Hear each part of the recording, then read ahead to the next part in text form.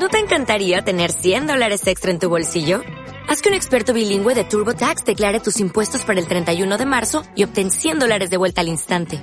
Porque no importa cuáles hayan sido tus logros del año pasado, TurboTax hace que cuenten. Obtén $100 de vuelta y tus impuestos con 100% de precisión. Solo con Intuit TurboTax. Debes declarar para el 31 de marzo. Crédito solo aplicable al costo de la presentación federal con TurboTax Full Service. Oferta sujeta a cambios o cancelación en cualquier momento. ¿Estás cansado de oír siempre lo mismo y escuchar la misma canción una y otra vez? Pues te damos la bienvenida a los podcasts de Autentia Desarrollo, donde os acercamos las mejores charlas técnicas de la comunidad. Barcelona Software Crafters 2019. Ingeniería del caos, rompiendo las cosas a propósito en producción, por David Yuna. Gracias por venir, parece que a la gente le gusta romper cosas. Primero, gracias a los sponsors que hacen posible el evento. Para los que no me conozcáis, me llamo David Yuna, friki por vocación. ¿Cuántos conocéis o habéis tenido uno de esos? A los 13 años tuve mi primer Spectrum, soy teleco de formación, pero reconvertido a esta nuestra industria. He pasado por fundado 2 empresas, he pasado por el circo de las startups, he sido freelance y desde 2006 trabajo en Flywire como SRE. En Flywire nos dedicamos a básicamente mover dinero. Tenemos 3 oficinas en las que tenemos equipos de ingeniería, una en Valencia, otra en Chicago y otra en Rumanía. Y desde 2018 estoy trabajando en un equipo, en el equipo que llamamos en Flywire Tools, que nos dedicamos a construir el software para construir software o tooling para los desarrolladores para soportar el crecimiento. Vale, pues un poquito esto es lo que vamos a ver hoy. Vamos a hacer un pequeño repaso en el estado del arte del DevOps, luego veremos qué es la definición de la ingeniería del caos, motivaciones, un poquito de historia, prácticas, cómo empezar y comunidad y luego un pequeño resumen. Bien, estado del arte en el DevOps. Cada vez somos capaces de entregar valor más rápido. Estamos en una industria en la que siempre estamos en continua introspección, cambiando nuestras prácticas, intentando conseguir más velocidad. Desde hace unos años hay una organización, que se encarga de hacer una encuesta a unos 30.000 desarrolladores, en la cual se miden ciertas cosas para ver cómo estamos como industria en torno al DevOps, ¿vale? Si no lo habéis leído, es una lectura altamente recomendable. Uno de los principios, una de las bases de este reporte es analizar la performance de las organizaciones en base a 4 parámetros. ¿Cuánto de frecuente despliegas? ¿Vale? ¿Cuánto tiempo te cuesta desde que haces un commit hasta que el código está en producción? ¿Cuánto tiempo te cuesta restaurar el servicio en caso de un incidente? Y de todas las veces que despliegas, ¿cuántas de esas veces se producen errores? Han dividido en 4 categorías. Tenemos los élite, high performance, medium performance y low performance. Élite despliegan bajo demanda varias veces al día. El tiempo necesario para desplegar cualquier código de producción menos de 1 hora. Tiempo necesario para recuperarse de cualquier incidente menos de 1 hora también. Y menos de un 15% de errores al desplegar código. ¿Vale? Hay 2 cosas muy interesantes, relevantes para esto que estamos hablando aquí. Aquí podemos ver cómo se distribuyen de todos esos 30.000 encuestados dentro de los buckets que hemos visto. Entre 2018 y 2019 es destacable que el élite se ha triplicado, ¿vale? En 2017 también es interesante decir que élite no existía, es decir, que las prácticas que estamos, o sea, lo que comentaba al principio de que estamos en una continua evolución, nos están permitiendo mejorar. Esta es una forma de visualizar esa mejora.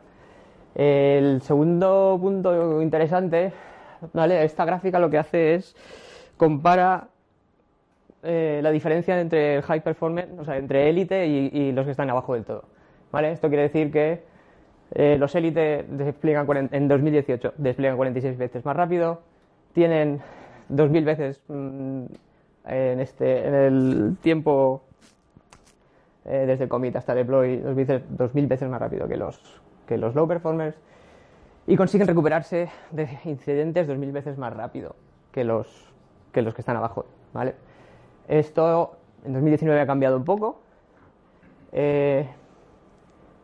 Los élite van todavía más rápido a la hora de desplegar. No hay tanto cambio en lo que es... o sea, despliegan más veces, perdón. No hay tanto cambio en lo que es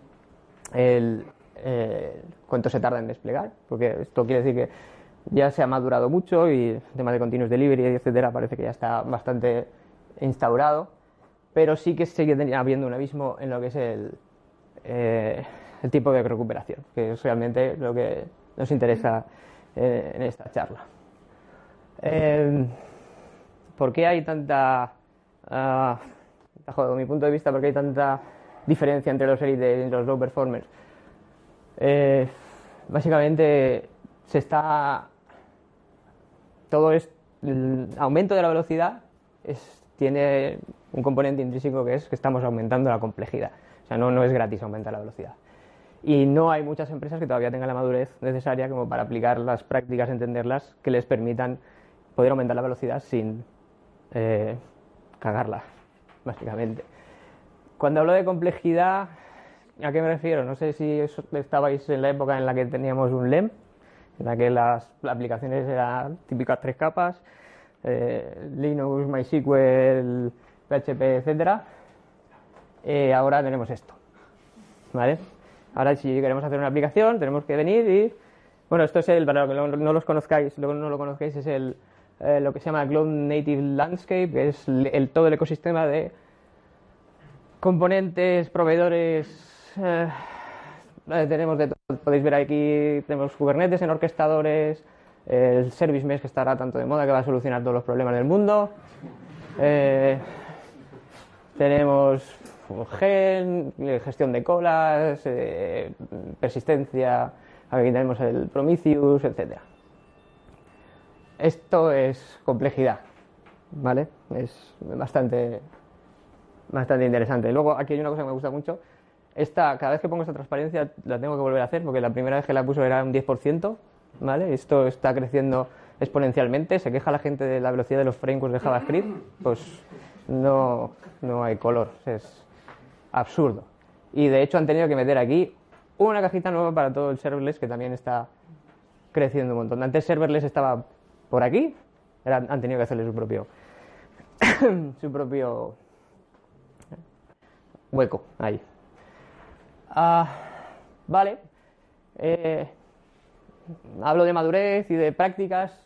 Una de estas prácticas que permite que los élite tengan esa diferencia abismal a la hora de recuperarse de fallos tiene que ver mucho con el auge del testing en producción. El testing en producción está de moda. Si hacéis una búsqueda en Google, primeros testing en producción, sí, tú puedes y deberías. Sí, yo pruebo en producción, tú también deberías. ¿Cómo? ¿Por qué hay que probar en producción? Y uno que es el que más me gusta, que es de Cindy, ese apellido no pienso intentar pronunciarlo. Es Copy Construct en Twitter, tiene contenido que es oro puro. Y en uno de los posts que hizo en 2018 hace un desglose de todo el testing, desglosa tanto las formas como los diferentes tipos de testing, ¿vale? Diferenciando entre preproducción y producción. Y dentro de producción tenemos testing en deploy, en release y en post-release. Aquí vemos que lo que va a comentar está aquí, en la parte de post-release. Cosas como el Service Mesh otras prácticas también, cosas como el Service Mesh están posibilitando que sea más fácil hacer el shadowing. Esto quiere decir que tú puedes hacer pruebas de tráfico en producción directamente en la cual tienes tráfico de producción directamente atacando a un clúster que no está en producción. O sea, tienes una equivalencia 1 a 1. Luego el Canary y aquí reconozco que habían cosas que ni conocía, como por ejemplo el Team. Nada, Cindy os la recomiendo muy encarecidamente. Vale, perdón. Para unos, lo que es el testing de producción es simplemente añadir una capa más de confianza en su proceso de release, ¿vale? Para otros es como esto a mí me rompió un poco la cabeza. Funciona en staging, es solo un poquito mejor que funciona en mi máquina, ¿vale? Esto en 2018 era como interesante, ¿vale? Implica un cambio. Es como cuando empiezas a programar en funcional en 8 procedural siempre, pues es como... oh. Vale. Bueno, ¿qué es la ingeniería del caos? Vamos a ello. Vale. Básicamente lo que se trata es de... Esta es la definición académica. Hay que decir que es de las pocas disciplinas en las cuales se mezcla la academia, la universidad, con la empresa, ¿vale? En la última estuve en Chaos Day en Estocolmo, en Copenhague, que es una charla que se da en una universidad y viene gente se mezclan gente que le gusta mucho los papers y con empresas y se comparte mucha información. Es una disciplina que experimentamos en sistemas en producción, inyectando fallos con el fin de construir confianza, básicamente, ¿vale? Motivaciones, ¿por qué? Este es de Netflix, voy a hablar mucho de Netflix a partir de ahora. En 2010 empezaron a moverse de on-premise al cloud, entonces llegaron a la conclusión de que lo que era necesario era fallar a menudo, ¿vale? Fuerzan que sus servicios sean resilientes al de manera automática inyectar fallos todo el tiempo. Luego veremos un poquito de historia de esto. ¿Por qué? Bueno, iba a poner aquí el iconito de Thanos, soy inevitable, pero no me ha dado tiempo.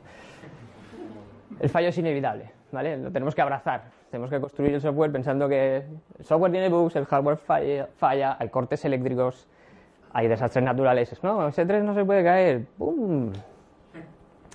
Y el más importante, que los humanos cometemos errores. Dave Racing es Director of Engineering en Google. Las compañías son sistemas distribuidos y la complejidad muchas veces viene más... La parte humana es la que más errores introduce, más que las máquinas, ¿vale? Por otro lado, el ser humano es limitado. Los sistemas han crecido tanto en complejidad que no hay ya una sola persona que pueda tener una visión global de todo el sistema y sepa cómo funciona, ¿vale? Y si la hay, se convierte en un punto único de fallo, ¿vale? La actual aproximación del testing no es suficiente, ¿vale? Estrategias de testing sirven para muchas cosas, lo que hemos visto antes si os acordáis, en la parte rosa, en la parte de preproducción. Son limitadas a la hora de construir confianza, ¿vale? Que se trata de esto, de construir confianza en sistemas distribuidos. Condiciones de fallo complejas. Si hacéis microservicios de verdad y podéis desplegar un servicio de forma independiente a todos los demás, es imposible determinar todas las casuísticas que pueden juntarse para provocar un incidente. Temas de capacidad, de escalabilidad, de networking, ¿vale? Problemas debidos a fallos de configuración, error humano. No sé cuántos usáis Cloudflare en vuestra empresa. ¿Alguno? Tuvieron una caída importante y fue un cambio de configuración, ¿vale? Un ingeniero que hizo un cambio de configuración que se cayó todo. ¿Cuánto fue? No sé, media horita, una horita, una cosa así. Todas las empresas que dependían de Cloudflare pues Vale, y imposible hacer test de integración.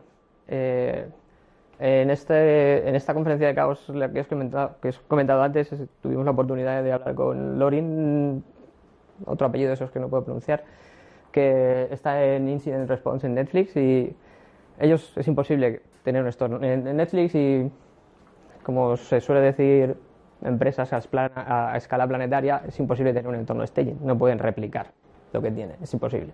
Entonces lo único que les queda es testing en producción, es la única estrategia que les queda. No todos, pero algunos. Vale, un poquito de historia. En 2010, como os he comentado, Netflix empieza a mover su infraestructura del cloud, de on-premise al cloud, y crean el mono del caos, que es este tipo tan simpático.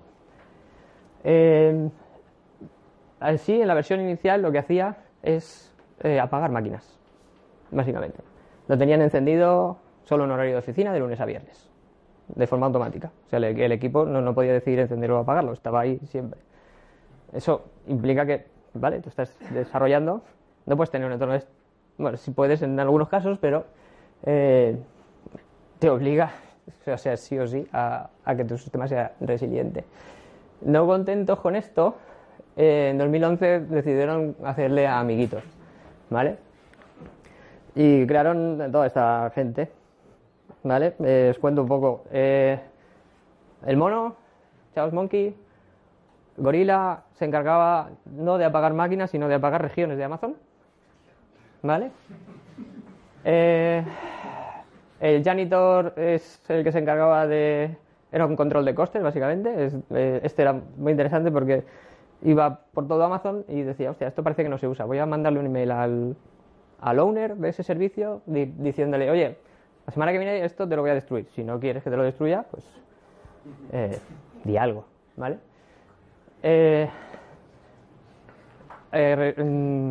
Data center de Amazon entero. Esto es súper loco. Netflix todas las semanas hace un switch de zona de todo el tráfico por sistema. Es decir, no prueban el disaster recovery, no, los que lo hacen toda la semana. Todas las semanas mueven el tráfico entre zonas. Eso, y lo prueban con el Kong. Y luego tienen a este, que este decidieron enjaularlo porque era demasiado peligroso. ¿Vale? Este les causó tantos problemas que decidieron, bueno, hicieron otra cosa que ahora veremos, ¿vale? Más pequeñito y mira, era el que más... latencia me refiero a inyectar fallos de red, ¿vale? En los sistemas. En 2012 el código el código del mono del caos fue liberado. En 2014 Netflix crea oficialmente el rol de ingeniero del caos y empiezan a evolucionar todo este sistema. 2014 es FIT, que es Failure Injection Testing. Ellos tienen una librería que es común para todos los servicios, de manera que pueden de forma muy específica inyectar fallos en comunicación entre componentes, ¿vale? Esto era manual y luego ya para automatizarlo del todo crearon el CHAP, que es el Chaos Automation Platform, de manera que pueden crear experimentos de forma automática y fácil. Todos estos, o sea, Netflix, hablo mucho de Netflix porque es el que más le da bombo y platillo, pero todos tienen. Uber tiene su propia herramienta de caos, DigitalOcean, Google lleva la delantera, lleva 10 años de ventaja con todo el mundo. Ellos hacen algo parecido desde 2005. Hacen disaster recovery durante 3 días, una vez al año para toda la compañía. Hay una charla de Nusenix, la puedo compartir luego, que es muy interesante también. Ups, me he pasado. Vale, ¿cómo funciona esto en la práctica? Se definen... Es bastante científico, ¿vale? Se definen cuatro... Es que me sale en inglés, joder. 4 stages, 4 fases, ¿vale? Primero definimos cuál es el estado estable, ¿vale? tienes que elegir una o varias métricas que definan cómo es el estado estable de tu servicio. Por ponernos un ejemplo, el estado estable para Netflix es una métrica de negocio que llaman starts per second. Es decir, cada vez que alguien pulsa el play para ver un vídeo en streaming, si puede verlo o no puede verlo. ¿Vale? No estamos hablando ni de pagos ni nada. Es la métrica realmente que más valor tiene para ellos. Y con la que pueden ver si realmente tienen cualquier tipo de problema. ¿Vale? Definimos nuestro estado estable. Hay que matizar muy bien que para poder siquiera plantearse hacer algo de caos, la observabilidad la tenéis que tener en el sitio sí o sí. O sea, si no podéis saber lo que pasa en vuestro sistema, ni os planteéis tocar el mono para nada. Una vez tenemos el estado estable, definimos una hipótesis. ¿Qué creo yo que va a pasar si hago esto? ¿Vale? Definimos qué vamos a hacer. Podemos para servidores, meter latencia, ¿vale? Y entonces lo que hacemos, validamos, inyectamos esos fallos y comparamos el estado estable, que es la métrica estable, con el resultado que tenemos, ¿vale? Esto es un poco un ejemplo. Esto es del chat de Netflix. Esto es un ejemplo de experimento. Lo tienen montado de manera que tú puedes decirle, quiero hacer una prueba en Gateway. Bueno, son 3 componentes, Gateway, una API a ratings.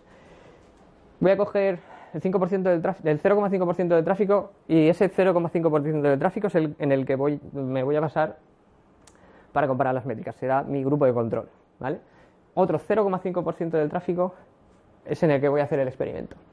Y esas 2 métricas son las que voy a matchear, ¿vale? Esto lo tienen hecho, esa herramienta no está open source y estaría muy bien que la compartieran. Pero básicamente es eso, comparamos, como en el método científico, comparamos lo que debería ser con lo que es y a partir de aquí, bueno, esto es chat, aprendemos, ¿vale? Basándonos en lo que sabemos y lo que no sabemos, podemos categorizar los experimentos en 4 categorías. Esto viene de la nomenclatura del moneno Kinefin. Esto me cuesta. Lo que sabemos que desconocemos, lo que desconocemos que sabemos y lo que no sabemos que desconocemos, ¿vale? Es interesante que si empecéis realmente validando esto. Empezamos por el principio, ¿vale? Al hilo de esto hay una cosa muy importante en experimentos de caos, que es el control de daños, ¿vale? Tenemos que diseñar el experimento de forma muy lean, de forma que nos permita validar algo o aprender algo, ¿vale? Pero teniendo en cuenta la onda expansiva. Es decir, si yo tengo un clúster de Mongo, no lo voy a dejar, no voy a cargarme 2 máquinas dejándolo en par para que se quede sin máster y no pueda hacer decisión. Tengo que tener eso en cuenta a la hora de hacer los experimentos. Lo llaman blast radius. Podré quitar una réplica para ver si me degrada si me degrada el performance o cualquier cosa de ese estilo. Ups.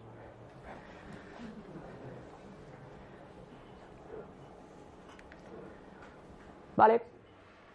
Después del experimento, aprobamos o refutamos nuestras hipótesis. Cuanto más difícil sea de romper el sistema, más confianza vamos a obtener de que estaba funcionando bien. Si hemos encontrado alguna debilidad, es hora de ponerse a trabajar en ella antes de que se manifieste como un incidente en producción. Y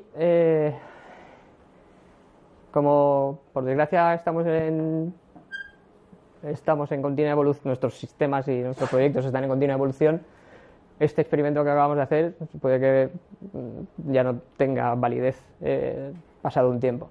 De forma que la automatización es importante. Más cositas. Vale. ¿Cómo voy de tiempo? Que no estoy aquí perdido. Bien. ¿Cómo empezamos?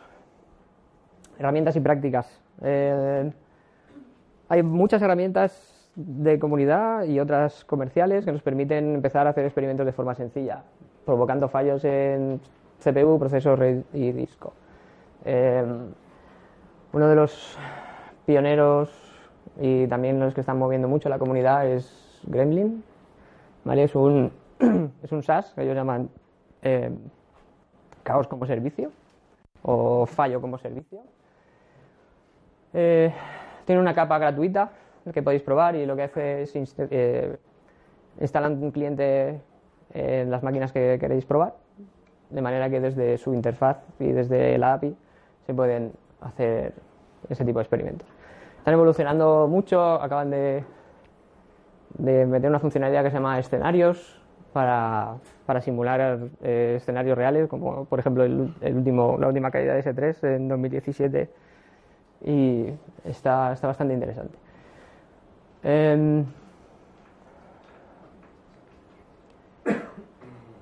Vale, si no sois muy aventureros, hay varias cosas que podemos hacer para ir un poquito más despacio, ¿vale? Poquito a poco. Los Game Days. En Flywire hacemos Game Day todos los viernes, ¿vale? Y son sesiones entre 1 hora y media, 4 horas, dependiendo. Hay que involucrar a toda la gente que participa en el ciclo de vida del software. No es solo cuando desarrollamos, también la gente que hace support, la gente que hace on-call, ¿vale? Lo que hacemos es reproducir, hay dos vertientes. Una es reproducimos incidentes pasados, de forma que nos sirve para entrenar a los ingenieros que están de on-call, o bien se prueba la resiliencia de algún sistema, ¿vale? Nosotros no hacemos esto en producción, todavía no tenemos la madurez suficiente para hacerlo. Normalmente, todos lo hacemos en staging. Esta práctica alcanza todo su potencial cuando se combina con tener una cultura de postmortems sin culpables, ¿vale? De hecho, empezamos el Game Day haciendo una revisión de los últimos incidentes de la semana, de manera que todos los implicados están al día de acciones que se han tomado, etcétera. Es importante, muy importante que participen todos los roles que están en el ciclo de soporte. Es decir, el layer 1 de soporte, que es la persona que hace la primera que si no te lo detecta lo que es la telemetría, la persona que te hace el reporte. Tienes que tener todos los roles en el Game Day, y es interesante ir rotándolos también para que diferentes personas puedan ir rotando y viendo cuál es básicamente para... Coño. Perdón.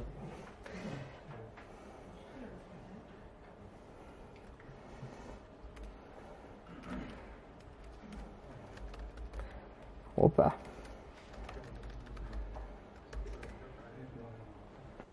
¿Qué estaba diciendo? Vale.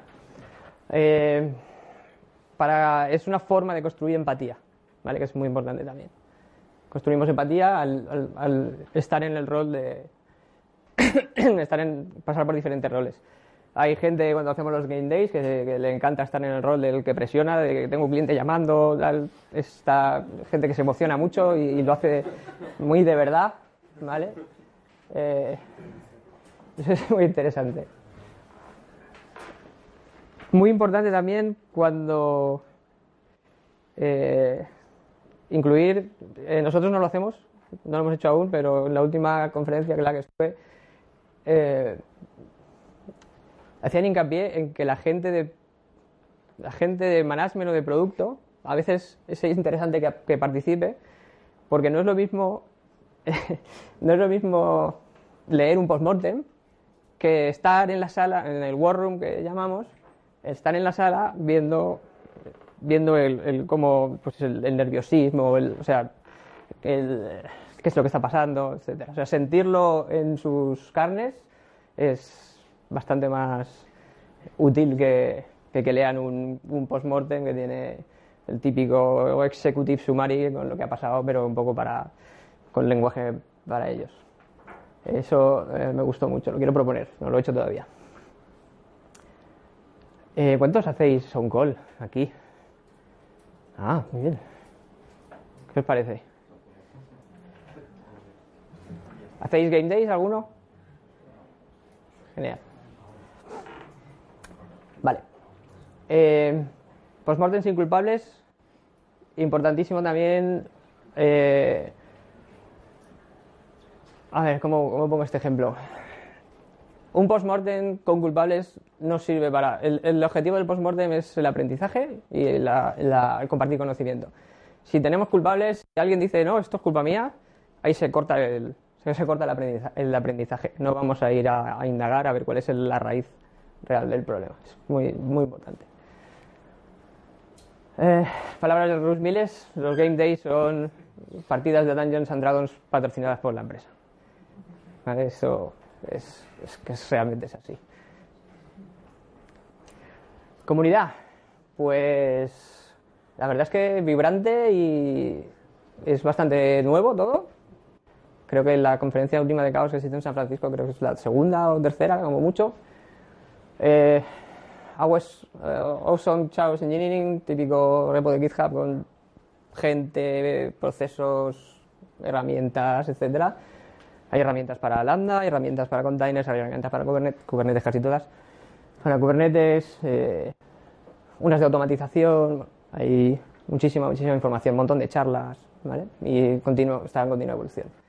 Y luego un canal de Slack, que está muy guay porque, siendo una comunidad que acaba de empezar, tenemos a los máximos exponentes de todo lo que es el movimiento disponibles. O sea, los ves ahí interactuando con la gente, participando,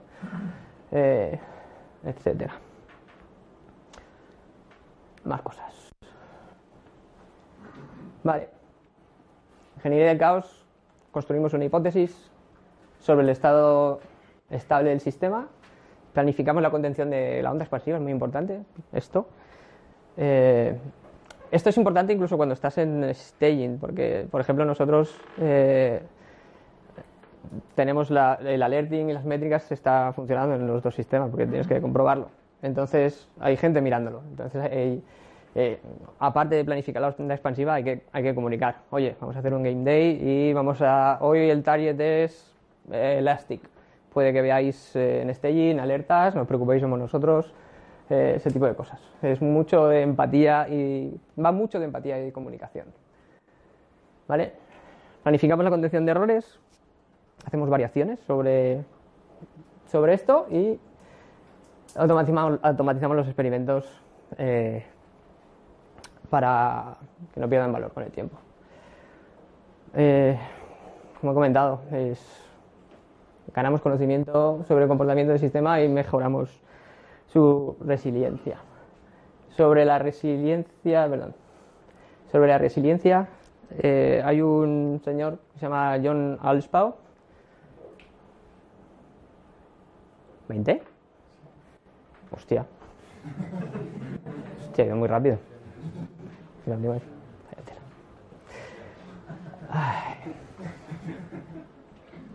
Bueno, espero que tengamos mucha conversación. Vale, cuento la batallita de John. Sobre resiliencia hay un señor que se llama John Alspaugh. Fue CTO de Etsy y comenta que en la primera conferencia en la que se habló de DevOps en 2009, en la que la hizo él como responsable de operaciones en Etsy y un responsable de ingeniería, dieron una conferencia de más de 10 deploys al día, no sé qué, no sé cuántos, hablando de la coordinación entre Devs y Ops, ¿vale? Comenta que hay personas que les dijeron que eran lunáticos y otros que directamente los tenía que despedir, ¿vale? Un poco testing en producción y el caos y todas estas cosas están un poco en esa línea, hay mucha fricción, pero lo bueno es que tenemos el reporte del estado del DevOps para soportar que lo que se está haciendo bien con números, ¿vale? La ingeniería del caos es una herramienta muy efectiva para compartir conocimiento y construir empatía, que es para mí el valor más importante que tiene. Pues he ido muy rápido. Espero haber despertado vuestra curiosidad y que queráis adoptar a uno de estos y poner un poco en vuestros proyectos. Gracias.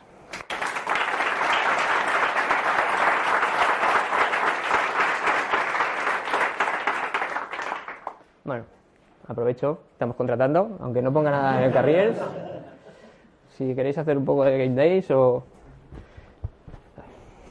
Esto me encanta. Estás muy lejos, no jodas.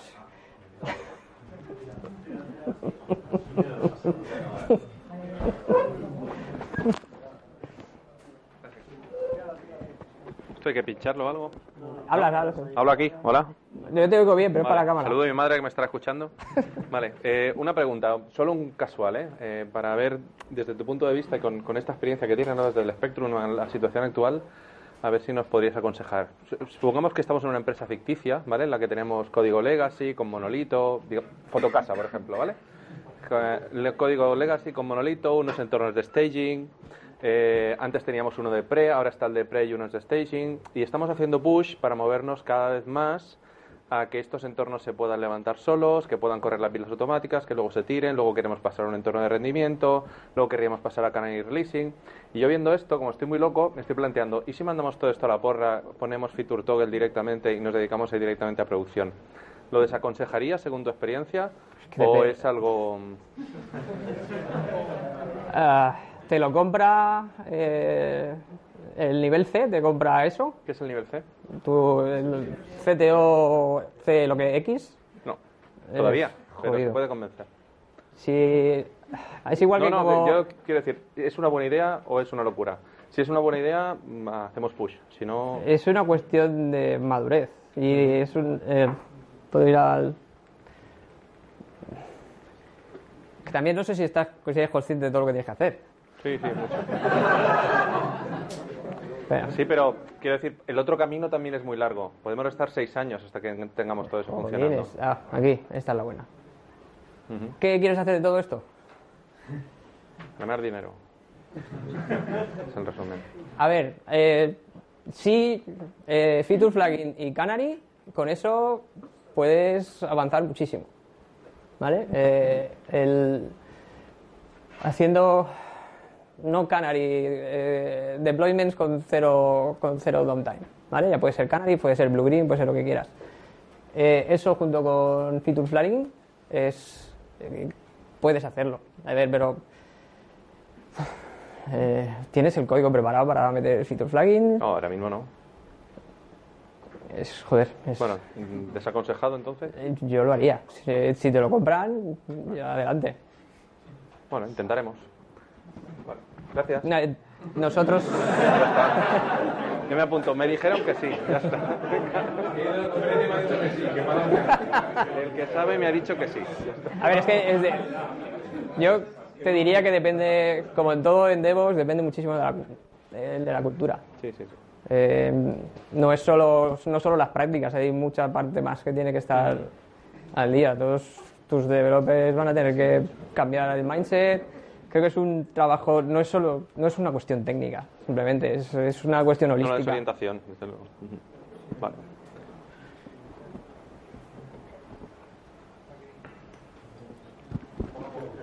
Ojo a las cabezas, que va. Una pregunta. Has mencionado que el mono de la latencia lo hemos encarcelado. Sí, se encarceló. ¿Qué herramientas alternativas hay? Lo que hicieron fue desarrollar el Fit. ¿Herramientas te refieres a que puedas usar tú? Porque eso es de ellos. Sí. Vale. Yo, si queda alguna duda, no trabajo en Netflix. Vale. Tienes... A ver. Twitter tiene una librería que se llama Finacle, lo que pasa es que solo está para Java. Cosas hay, ¿vale? Es decir, lo que necesitas es una pieza central que te permita inyectar fallos en todo tu sistema sin tener que ir cambiando todas las piezas. ¿Tu arquitectura es monolítica, orientada a servicios? ¿Cómo es? Un medio. Medio, vale. Necesitas un punto central y común para poder inyectar los fallos. Hay muchas, sobre todo Facebook también tiene una, hay dos que son open, son un poco monstrencos, pero también podéis pensar en ir poquito a poco y hacer algo similar. Si no, otra opción, aunque me duela mucho decirlo, es ir a un patrón de mesh, en el cual tecnologías como Envoy te permiten hacer eso, ¿vale? No puedes extraer eso en vez de una librería, lo puedes extraer a un componente y con ese componente puedes hacer puedes inyectar todos esos fallos de latencia sin tener que tocar el código. Pero no es gratis. Estamos hablando de que estamos moviendo la complejidad de un sitio a otro, ¿vale? Estamos a nivel de desarrollo, la complejidad la simplificamos, pero a nivel de operaciones, sistemas, etcétera, no es un poco de pavo. Gracias.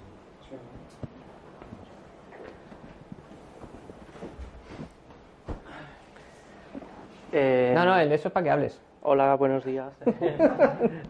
Hablabas de que vosotros estáis en staging, ya os habéis quedado en staging, y hablamos sobre todo de aquí, realmente es madurez, ¿no? ¿Y cuál es el punto de madurez en que te dices, venga, esto me voy a producción? Nosotros intentamos aplicar la SRE, las prácticas de SRE. En cuanto tengamos, no sé si conoces los conceptos de Error Budget y SLI y SLO. Lo que hacemos es definir con negocio qué cantidad de falla toleramos, ¿vale?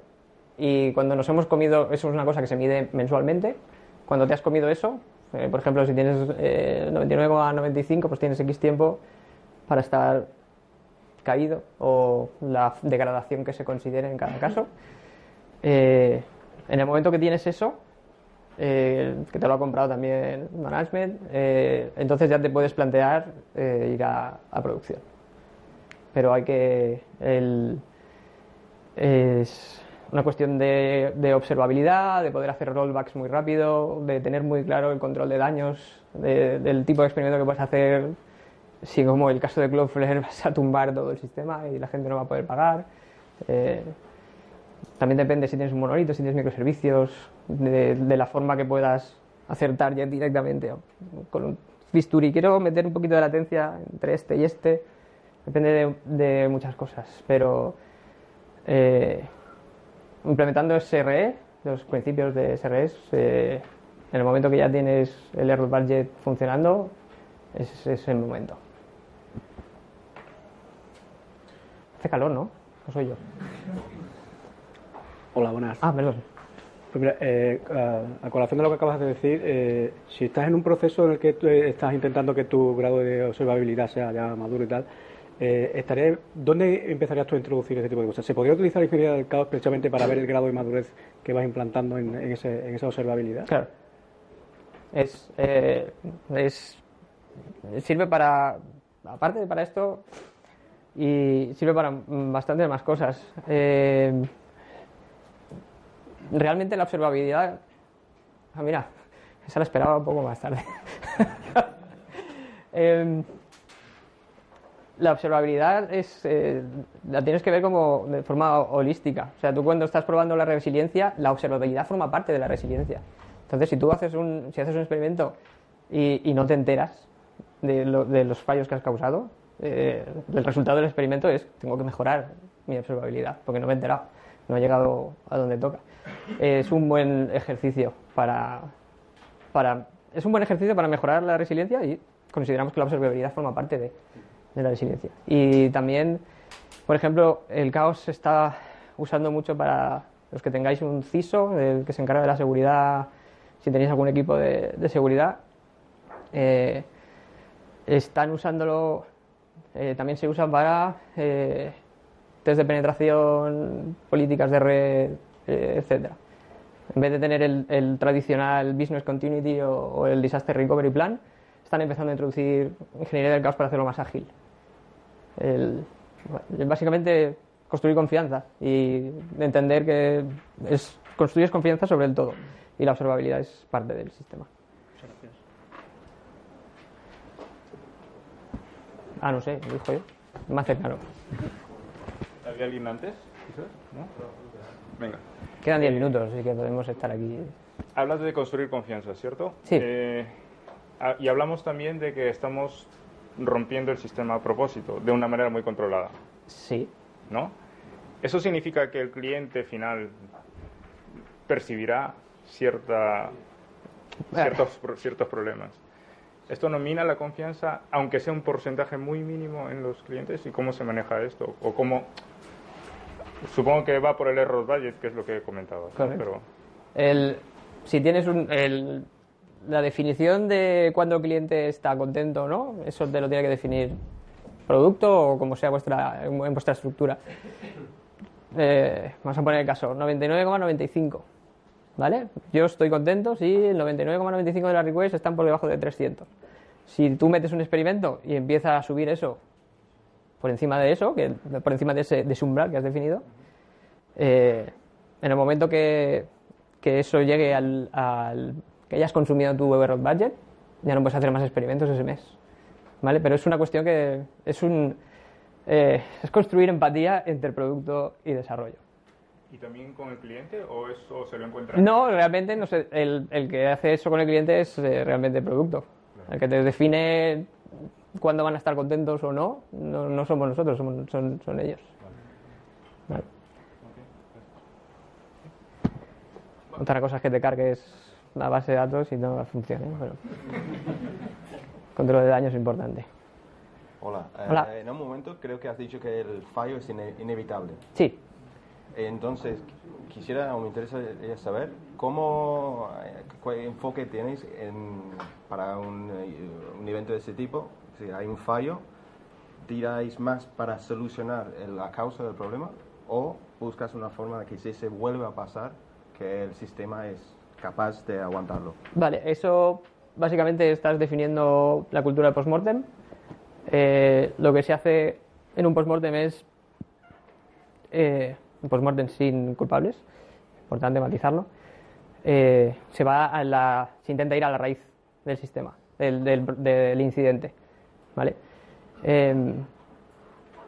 La raíz del incidente puede ser una persona, ¿vale? Hay experimentos de caos que lo que hacen es cortar la comunicación del pager de on-call a la gente que está en on-call, ¿vale? Para ver cómo el sistema... porque el sistema no es solo las máquinas, es también la parte humana. Me he ido, la verdad. Repíteme la pregunta. ¿Cómo? Repito. Sí, si buscas la causa, sí, vale, la perdón. siguiente vez puede llegar a pasar otra cosa. Vuelvo al hilo. El postmortem, aparte de lo que haces es buscar la causa raíz y a partir de ahí, primero, cuando estás en un incidente, tu prioridad máxima es mitigar, ¿vale? Mitigar el incidente quiere decir que si tienes una grieta en una tubería, le pones un parche, pero no te pones a soldar para arreglarlo definitivamente, ¿vale? Lo primero es mitigar. Al día siguiente, en horario de oficina, se inicia el proceso de postmortem. Se involucra a toda la gente que ha participado en el incidente, se busca la causa raíz y se generan una serie de acciones, ¿vale? Que dependiendo de vuestra estructura, pues puede ser de duda técnica, dependiendo de la severidad que tenga, pueden ser peceros de cosas que hay que arreglar ya, ¿vale? Que algún equipo se ponga a solucionarlo, o pueden ser cosas que se puedan delegar, o sea, que se puedan hacer un poquito en el tiempo, se pueden dilatar un poquito en el tiempo. Pero sí, la idea es que no vuelva a pasar. Lo que pasa es que eso tiene que ver también, hay que balancearlo con las prioridades del negocio, con features, dependiendo de cuánto de probable es que vuelva a pasar, cuánto ha impactado. Por eso en el postmortem se incluye a todos los involucrados, incluso a la gente de producto. Luego se priorizan esas acciones y esto. Gracias por la charla. Me ha gustado mucho lo de los Game Days. Sí. ¿Puedes explicar un poco más la mecánica? Porque lo que me genera dudas es si tumbas o atacas una parte de tu sistema que involucra no solo a la gente que está en el Game Day, sino a otros desarrolladores, ¿cómo gestionáis esto? ¿Cómo lo hacéis? No haces eso. Hay que empatía, hablamos de empatía, ¿vale? La mecánica es el mismo día o otro día se junta un equipo para definir el escenario que se te va a tratar cuando se define el escenario, o sea, qué putaditas vamos a meter, ¿vale? Hay uno muy buenísimo que es, hay un problema, pero es que realmente no hay ningún problema. Y sale deuda técnica. Es increíble. Ese es buenísimo. Se prepara el escenario, lo que se va a hacer y se tiene en cuenta esto. O sea, no vas a... No, de todas maneras es que nosotros tenemos entornos bajo demanda. Cada desarrollador, o sea, cada equipo tiene un entorno, puede levantar entorno bajo demanda y trabaja en ese entorno. Cuando van a integrar staging para hacer el paso a producción es cuando puede encontrarse el problema, pero entonces se avisa. Si hay algún equipo que tiene que desplegar algo importante, pues se intenta que el game day no influya. ¿Toda la gente involucrada sabe dónde vais a introducir el error? Nadie lo sabe. Vale. Claro. Vale. Bueno, a veces. Alguien tiene que saberlo, sí. Sí, exacto. Con IP Table se pueden hacer unas putadas muy interesantes. Sí. Hola, buenas. Hola. Me gustaría saber si tienes conocimiento de aplicación de Chaos Engineering en industrias que son muy reguladas, como banca o como medicina. ¿Y cómo aplica? Si es que sabes algo. En principio, la regulación es lo que manda. No puedes hacer nada que se la salte. Y al final las regulaciones las defines tú. Básicamente, el SOC 2 o el HIPAA o... por ejemplo, nuestro entorno de staging no tiene datos personales, porque en banca no puedes tener datos personales en staging, ni en cualquier otro entorno. En principio nosotros no hemos... A ver, tenemos SOC 2 tipo 2, que es bastante cañera, tenemos PCI también, y no hay restricciones de ese estilo. Sí que tenemos definido el proceso de cuando hay incidentes hay que seguir un procedimiento que está definido en tus prácticas, en tus policies, de la actualización del status page, etcétera. Básicamente sigues el procedimiento normal. Pero cuando diseñas un experimento, a ver, baby steps, y no intentes hacer nada que vaya a cargarse, o sea, muy lean. Hay que intentar diseñar un experimento de que aprendas algo, pero tampoco quieras ir muy a saco. Ok, gracias. ¿Estás en banca? Sí. Luego hablamos. ¿Alguien más? ¿Cuántos vais a probar en mono? Hay una versión lambda súper fácil de usar también, ¿eh? Nada, muchas gracias.